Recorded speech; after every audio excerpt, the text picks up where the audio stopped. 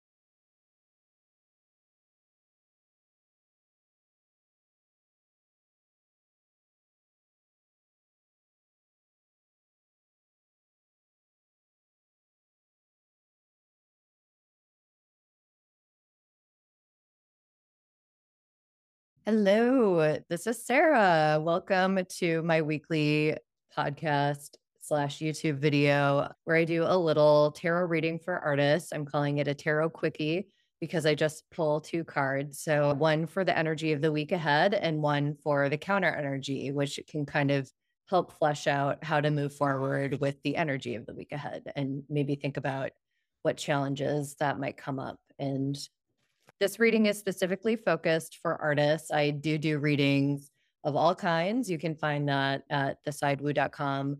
But otherwise, I will always focus these podcast readings on creative folk, writers, musicians, whatever. Or if you're not consider yourself an artist, you can also apply it to work projects as well. So well, I hope last week wasn't too intense. We're still dealing with full moon energy. And yeah, it was really intense, but I feel like this was my favorite full moon of the year. Something about a good Aries moon. It hits my fifth house and I like the vibe. So I'm using the Marseille deck this week, partly because I am doing my best French / Fleabag impression with my outfit today. So I thought it'd be funny to have the Marseille deck, which is a French printing of the original tarot cards. And it is a pip deck, but I'm going to read it as a Rider-Waite-Smith model because the traditional Marseille deck is, pip, meaning the minor arcana are all suits. And it has a totally different meaning than the Rider-Waite-Smith interpretation. So if you're watching along and are a stickler for that, just know that that's how I'm reading it. So let us pull a card without further chit chat. Week ahead. Oh, okay. So a bunch of cards just came out. All right. So we have the 9 of Pentacles, and we also have reversed Knight of Cups. So that's interesting. So with Knight of Pentacles, Rider-Waite-Smith, it is a card that is all about being a freelancer and independent. You worked really hard to get where you are, and you find yourself now reaping the benefits of your success and also the wisdom of having figured out how to work for yourself. So I'm thinking the energy is going to be very much about how to keep that going. If you're not already doing it, think about ways in which you can go on your own a bit more. Like if you've relied on institutions or a day job or some kind of more traditional structure, having the 9 of Pentacles show up means maybe some of it you can kind of take it on your own and take it on the road, if you will.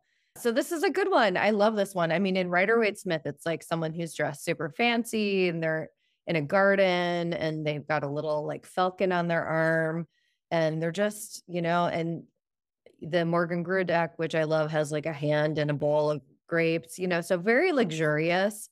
So sometimes it also shows up where, maybe I need to treat myself a little bit in the kind of fancy way, go get yourself a nice tea and work on some emails or maybe get some new clothes for something if there's like an event coming up or something where you need to be presentable for work, but also like have a little fun with it, like indulge yourself. And then the Knight of Cups or Knight of Chalices in this deck reversed. I usually read reversed kind of is like something shadowy or twisted about the upright meaning of the card. So it makes me think that there's going to be someone who shows up who like isn't. So if you see upright this card, this guy is like so sweet. Him and his horse are like, oh, we're offering you this sweet little cup and maybe you'll be our friend or whatever. He's kind of a player maybe, but reverse makes me think that like someone is like maybe not even not offering that, or like if they're offering it, it's like don't trust them. Or I guess this might be for like one or two people. Like I feel like someone's going to show up, maybe don't trust them, don't trust their intentions. And like it feels like a pushing away. And maybe that's the full moon where there are people in your life that need to be pushed out of your COT, your circle of trust, and letting go if there's like tension or drama. Like, don't try to make things right by like extending this little cup filled with red liquid. That would be the like nice thing to do, but sometimes the kindest thing to do is to not like drag things on or to pursue something that isn't a good fit. So letting go of relationships maybe is a key. And again, like the 9 of Pentacles and Rider-Waite-Smith, you're like in this garden kind of walled off and it's got all these like vines and everything. So maybe there's this sense that in order to really kind of get to the next step, creatively, because that is like what we're reading, there needs to be a little bit more of a buffer between you and maybe the people in your industry or like your creative circle. And so just like let go of some of it, like every industry ends up being really small once you get into it. And so creating a buffer between you and maybe potential drama seems like kind of what this is about. And I think Aries is very like fiery and, it's ruler of the first house, as I said in my full moon reading. So I would say take that and internalize it in the most kind of like, I want to say regal way possible without, like you can be polite, but still cut people off, if that makes sense.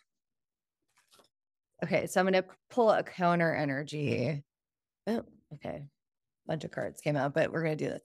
Okay, so we got the Death card, and it makes me think that this change of creating a buffer between you and people who maybe aren't serving you, or personality trait that you may have around like always wanting to be likable or, get people on your side, it may just take some time. Like you've got like a hand and, this is kind of in reference to like the kind of overthrowing of the monarchy. And so there's these like king and queen.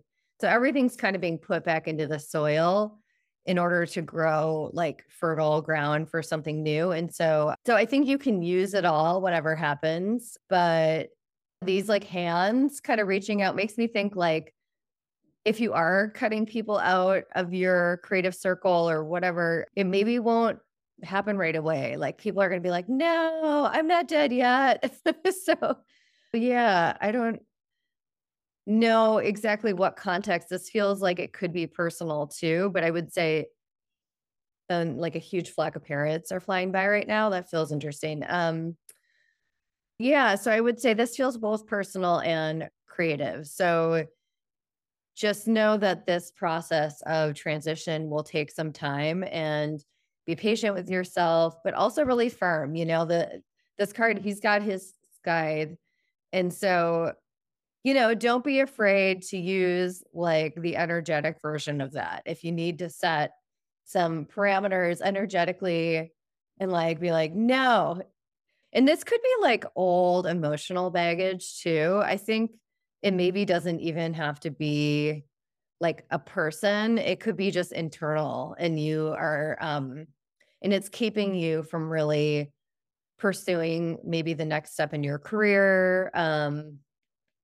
But it sounds like that's going to show up. So, yeah, without making this video too long, I will end it there, but let me know how this goes. I'm super curious to see how this manifests in my own life because these readings seem as much for me as they are for you.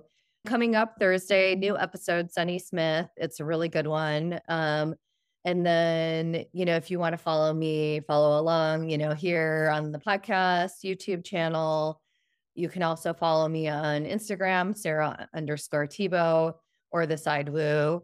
And I am also on TikTok and I'll be posting videos occasionally. So thank you so much for listening and I will see you next time.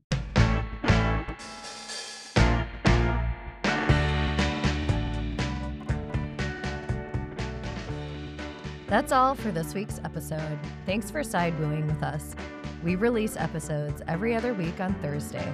You can listen on Apple Podcasts, Spotify, or wherever you listen to podcasts. Please rate, follow, subscribe, and review our podcast for good karma points. Until we meet again in the Side Woo.